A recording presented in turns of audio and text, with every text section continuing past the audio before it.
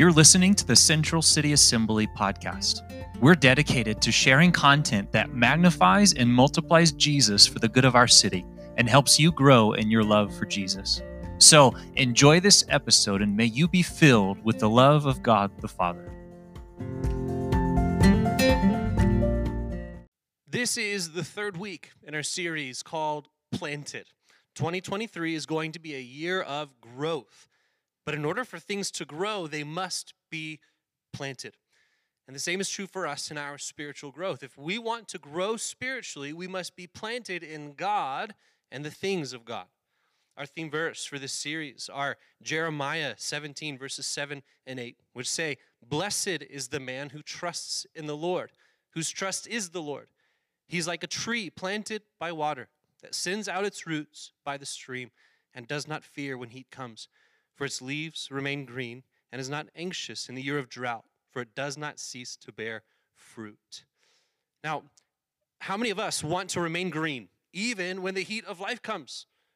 How many of us want to continue to bear fruit, even when the droughts of life come? None of us want to spiral downward into fear and anxiety when life starts getting messy. We want to stand strong and steadfast in our faith. And God's word promises us that when we trust in Him, when we are planted in Him, then that can be our reality. And so we're learning what it means to be planted. We're using the real world plant life cycle as a tool to help us understand how things grow, because people are not all that different from plants when it comes to our own spiritual growth. It's a process with a beginning and an end that repeats in a cycle. So we've learned over the past 2 weeks that we all start out like seeds that contain the kingdom of God, which is just waiting to grow in and out of us. You have the kingdom of God inside of you. Never, ever forget that. But that kingdom potential is locked up. It remains dormant and cannot be unleashed until we're planted and begin to germinate. Spiritual germination then is equivalent to salvation, because it's when we've been planted in faith in God, watered by the living water, Jesus Christ, and indwelt with the Holy Spirit that we begin to grow. And it's our responsibility to make sure we are in a suitable environment for growth and that we're nourishing our environment so that God can grow us. And so this brings us to the third phase of the plant life cycle, growth, which is our focus for today. This is the phase where roots, they're still growing deep into the soil, and shoots are making their way up to the surface, but then finally break out of the ground and into the light. And this phase of growth is all about maturation, growing from infancy into maturity. And it's this growth and the conditions of growth that will determine the longevity and fruitfulness of the plant. Our phase of growth as followers of Jesus is the same. It's all about setting deep roots, growing from infancy to maturity, spiritual formation, or what the Bible calls sanctification. And the quality of our spiritual formation, it determines our longevity and fruitfulness in the kingdom of God. I mean, the reason we plant ourselves to begin with is so that something will grow. And growth is such a big and important part of being a follower of Jesus. And so we're talking about growth, and the title of today's message is Growth is Expected. Growth is expected. Let's pray. God, we thank you that you are with us. We thank you that you desire for us to grow. And we thank you that you give us everything that we need in order to flourish and to grow and to prosper. We pray that you would help us to do our part, what we're required to do, so God, you can do what you can do. Would you bless our time? Lead us by your word. Lead us by your truth this morning. We ask these things in Jesus' name. Amen. When Annette and I were first married, we attempted to plant a garden. We were actually very successful in planting a garden and grew several different kinds of vegetables: bell peppers, eggplants, tomatoes, squash, even some herbs, or herbs, as our British friends like to say. But shortly after planting our garden, we got a puppy. And shortly after getting that puppy, it destroyed our garden. And we were so sad and discouraged that we just kind of gave up on gardening. You know, we didn't want to start something and risk it being destroyed all over again. And so we left our raised garden beds and herb boxes alone and just let them dry out. And I think for me, that's when my green thumb dried out too. Plants and I, we just don't get along. Now, while we were successful in growing several different kinds of vegetables and herbs, I remember there was one plant that just didn't want to cooperate with us. It was this green onion plant. We started it, but it just never grew, never popped up out of the soil. And so you can imagine my surprise a couple of years later when we were moving and I was dumping out our dried up herb boxes, but just below the surface of the soil was this green onion bulb, and a shoot of green onion was growing out of it. It seems that while the green onion was planted, it did start to germinate, but it never grew. And since it never grew, it also never fulfilled its purpose to one day be this nice flavor addition or garnish to a home-cooked meal. You see, when you plant something, there's this expectation for it to grow. And not to just grow a little, never breaking through the surface of the ground, but to grow and mature to its full potential and fulfill its intended purpose. And if we are planted in God, if we are rooted in Jesus, then growth is expected. In Ephesians chapter 4, verses 12 and 13, Paul explains that the purpose of the apostles, prophets, evangelists, shepherds, and teachers that Jesus gives the church is to equip the saints for the work of ministry, for building up the body of Christ, until we all attain to the unity of the faith and of the knowledge of the Son of God, to mature manhood, growing to the measure of the stature of the fullness of Christ. The reason Jesus gave his church, the apostles, prophets, evangelists, shepherds, and teachers, is to help his church grow and mature in their faith so that they become more like him. Because when you plant something, there's an expectation for it to grow. And so Jesus expects us to grow in our faith, to grow from infancy to maturity, to no longer be children in our thinking, but mature, to move on from milk to solid food. These are all just phrases we read in Scripture about the expectation of growth. Now the question is, do you have the same expectation of growth that Jesus has for you? Now I'm assuming that you do because you're here. I'm assuming you're taking time out of your weekend to submit to a shepherd and a teacher and to the Word of God so that you can mature into the fullness of Christ. But if growth isn't your expectation, then why are you here? And so growth is expected. And this growth that all Christians are expected to experience, the Bible calls sanctification. Sanctification. Theologian and professor Wayne Grudem, he defines sanctification as a progressive work of God and man that makes us more and more free from sin and like Christ in our actual lives.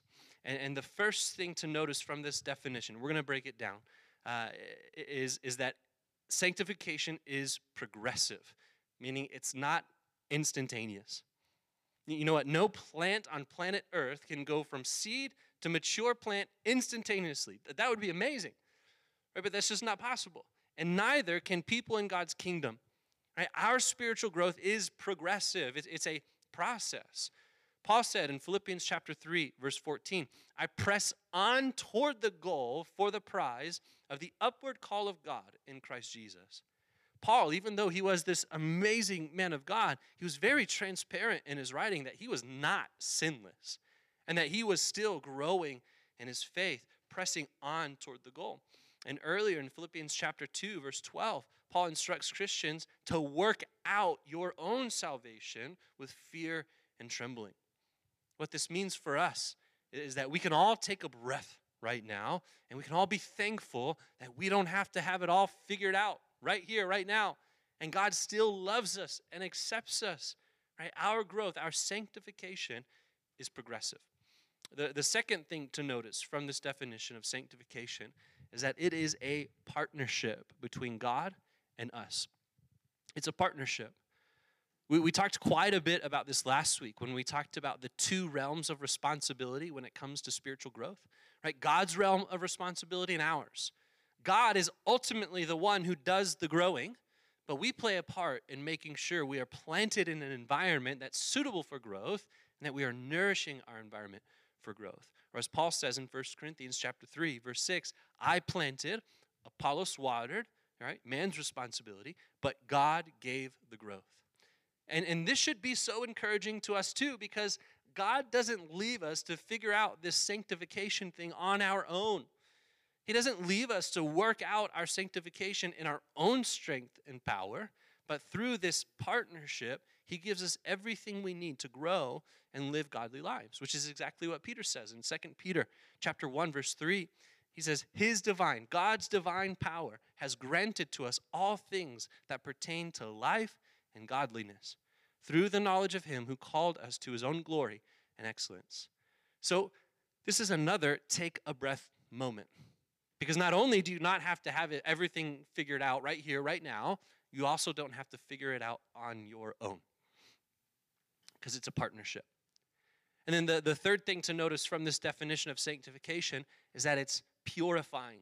Purifying. Now, through the initial work of sanctification that happens right when we're saved, and then our continued partnership with God, through all of that, we are set free from sin. Paul says in Romans chapter 6, verse 22, "But now that you have been set free from sin and have become slaves of God, the fruit you get leads to sanctification, and its end, eternal life."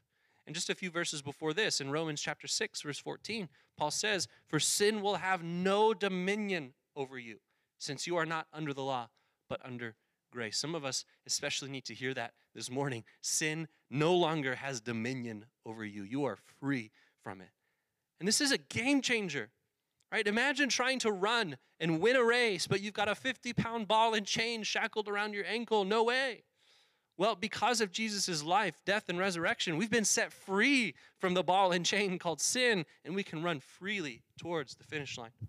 You have been set free from sin, and sin has no dominion over you anymore. Now, are we still going to sin?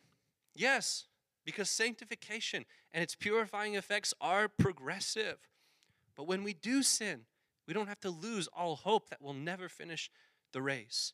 Right? And because of God's free gift of grace over us, we should want to stop sinning, and we have the power to say no to sin. We can remember the freedom and forgiveness we have. We can keep running towards the goal. Sanctification is purifying. And lastly, sanctification is, am I going to get a fourth P out of it? You better believe it. Sanctification is personifying. It's personifying. Meaning, through this progressive partnership of purifying sanctification, we personify or become more and more like Jesus in our own lives and to the world around us. Okay, listen. Never in the history of agriculture and horticulture or botany has a plant produced a seed that grew into a completely different species of plant. Right? When I plant an apple seed in the ground, an apple tree will grow and produce apples, which contain apple seeds that will grow more apple trees. This is by God's design. And we read that in Genesis this past week in our growth groups as part of the Bible Engagement Project. Well, when God created humans, he created them in his image, meaning that when we grow, the expectation is that we will grow into his likeness and not something else. But because of sin and iniquity, our ability to properly grow and bear the image of God is hindered. In fact, I learned recently that the root word for the word iniquity, it means to bend. Like a tree or a plant that is unnaturally bent and growing in the wrong direction rather than growing upwards towards the sun. And that's what sin, iniquity, does to us in our growth. But sanctification, it corrects this bending and causes us to not only grow upwards towards the sun again, but to grow into the likeness of the Son again. Like we read earlier in Ephesians chapter 4, verse 13, the goal of our growing, and that's something that you should think about. What is your goal of growing? Right, but the goal of our growing is to grow to the measure of the stature of the fullness of Christ. And also in 2 Corinthians chapter 3, verse 18, Paul says, "And we all, with unveiled face, beholding the glory of the Lord, are being transformed into the same image, from one degree of glory to another.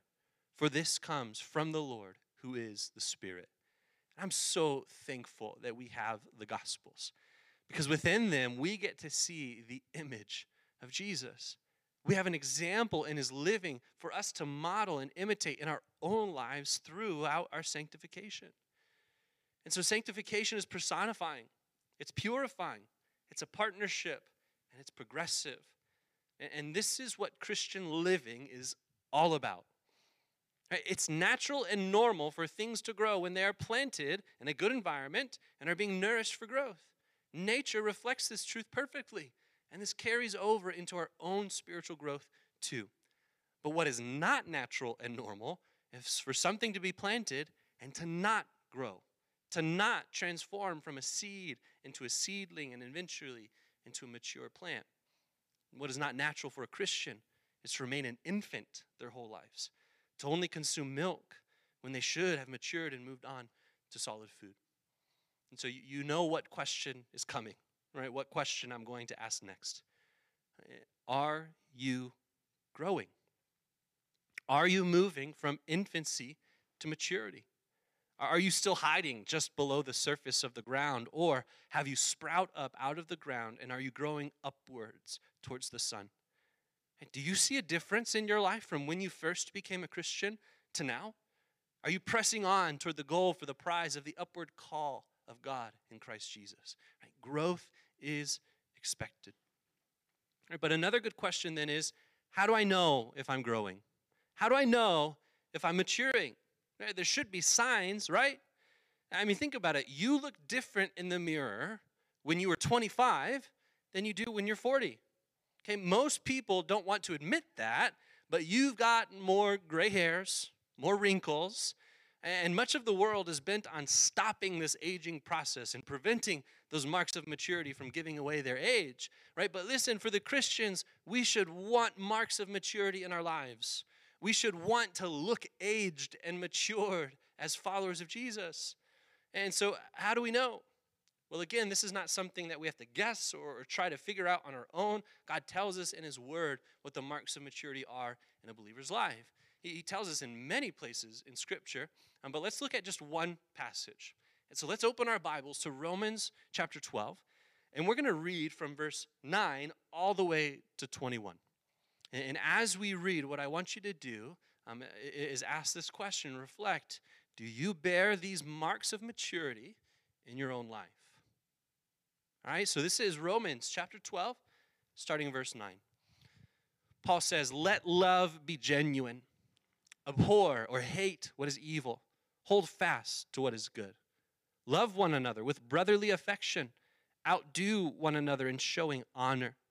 Do not be slothful in zeal. Be fervent in spirit. Serve the Lord. Rejoice in hope. Be patient in tribulation. Be constant in prayer. Contribute to the needs of the saints and seek to show hospitality. Bless those who persecute you. Bless and do not curse them. Rejoice with those who rejoice. Weep with those who weep. Live in harmony with one another. Do not be haughty, but associate with the lowly. Never be wise in your own sight. Repay no one evil for evil, but give thought to do what is honorable in the sight of all. If possible, for as it depends on you, live peaceably with all. Beloved, never avenge yourselves, but leave it to the wrath of God. For it is written, vengeance is mine, I will repay, says the Lord. To the contrary, if your enemy is hungry, feed him. If he is thirsty, give him something to drink. For by so doing, you will heap burning coals on his head. Do not be overcome by evil, but overcome evil with good. And so here's what we can do with passages like this. We can let it read us. God's word isn't something that we just read, but we should let it read us. Search my heart, O God, King David said. We should look at these words of God and let them search us, reveal to us whether or not our love is genuine, whether or not we're outdoing other people and showing honor, whether or not we're contributing to the needs of the saints and showing hospitality and so on and so forth. And if Scripture reveals that some of these marks of maturity aren't present in our lives, we don't need to feel shame or guilt or condemnation. No, we should feel motivation to grow, to keep continuing in the progress of sanctification. Listen, let your age, let your maturity as a Christian show. Don't hide it. Boast in it, not because of your work, but because of God's work in you. But one of the things that this passage shows us is that sanctification affects the whole person. The whole person. Not just the mind, not just the spirit, but the whole person. Now, I'm going to go through these quickly because we're running out of time, but here are the different areas in our lives that sanctification affects and some supporting verses that you can look up later. So there they are up on the screen, and I'll give you a hint. You can take a picture of the very last slide because it has all of these together. All right, so sanctification affects the whole person. And the first effect of sanctification is on our intellect. On our intellect. Colossians 3, verse 10, Philippians 1, verse 9, and you can see all of those there. Right, but we often read in Scripture about our minds being renewed, right, and needing our minds to be renewed, our intellect. Growth and sanctification, it will also affect our emotions. Sanctification affects our will, the things that we do or don't do. Sanctification growth affects our spirit, the non-physical part of our beings. And finally, what I think is very interesting is sanctification affects our physical bodies even, and the supporting verses for those are way more than all the other ones. Our sanctification affects our physical bodies. Now, I don't have to have time to go into more detail on all of these, but this would be a great practice in your own personal devotion to read through these verses and see, how has my intellect, my emotions, my will, my spirit, my body changed since I've become a follower of Jesus? And where do I need to and rather get to grow more? And it's not that we have to grow, it's we get to grow. Do you know how incredible of a gift that is? That God would give us everything we need to become better, to grow and mature? That's an incredible gift. It's not that we have to, it's we get to. Right? Because growth is expected, and there should be signs, marks of growth in our lives. Right, but here's what I want to end with. This last thing I want to share, we can look at as like an accelerant or a fertilizer to growth. Yes, things can grow naturally in the world with proper environment and nourishment. Right? When you plant a garden, you don't have to add fertilizer to it, and your plants will grow. They'll probably grow just fine. But if you've ever added fertilizer to your garden, then you know the power it has to accelerate and enhance growth. Now, I know also that it's possible to add too much fertilizer and it can have a negative effect on the environment. I get that.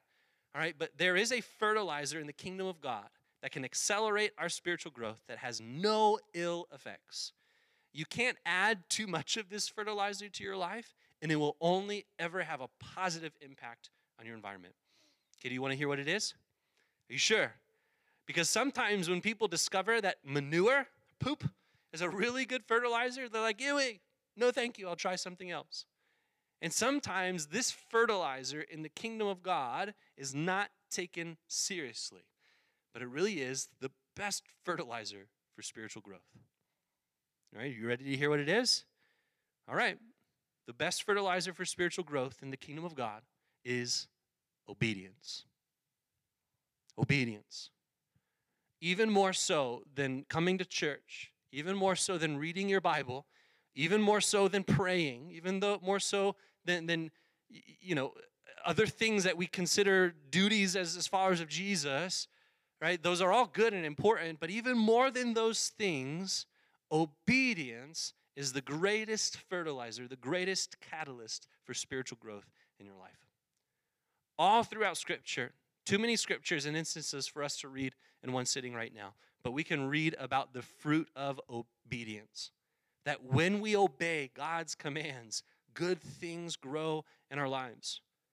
But one of my favorite passages of Scripture is John chapter 15, verses 1 through 17. We won't read it today, but in that passage, Jesus is talking about how he is the vine, and God the Father is the vine dresser, and we are the branches that are attached to the vine. And the word that Jesus says over and over again in that passage is the word abide, right, which means to remain, stay, continue with, dwell, to last or persist. And to me, all of that sounds a lot like being planted. And Jesus is saying that if you abide, remain, stay grafted, stay planted in him, then you will bear much fruit. You will grow.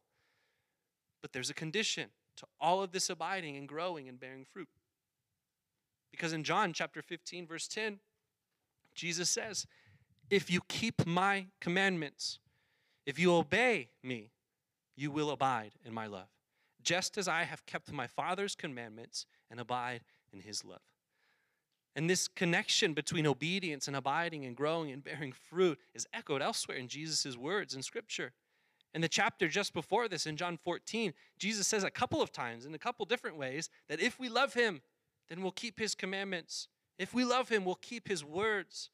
And in Matthew chapter 7, after Jesus preaches his Sermon on the Mount, he closes his sermon saying that everyone who hears his words and does them will be like the wise man who built his house on the rock.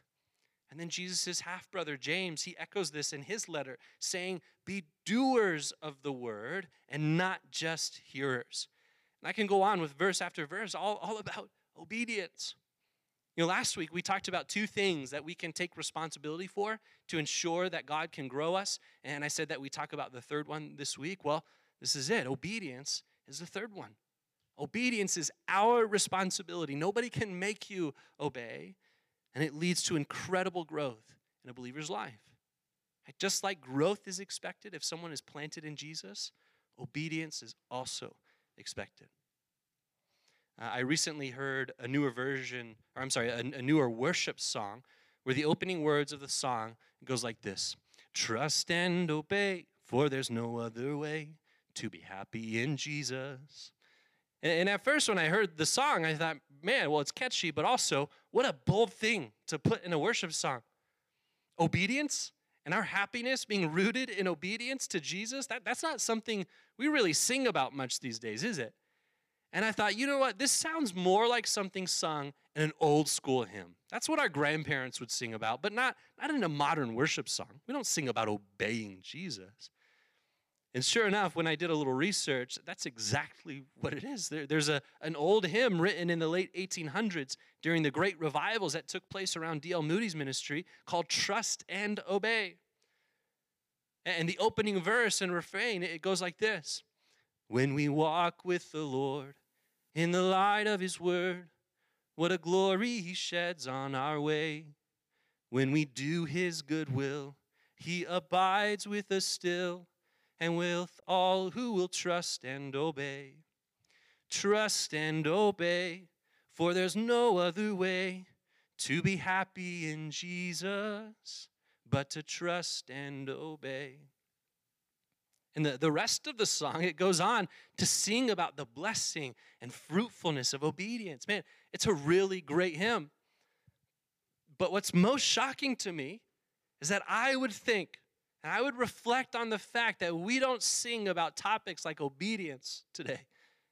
That obedience somehow is not suitable or doesn't fit in with our modern tastes and sensibilities of worship music, or that obedience is some kind of relic from the past. And unfortunately, that new worship song I originally heard, it proves my point. Because the rest of the song, it's all about trusting the Lord, but it doesn't say very much more about obeying him. And yes, while it is important, so important to trust in the Lord, that's what our themed verse talks about, right? But trust falls short if it doesn't carry through into obedience.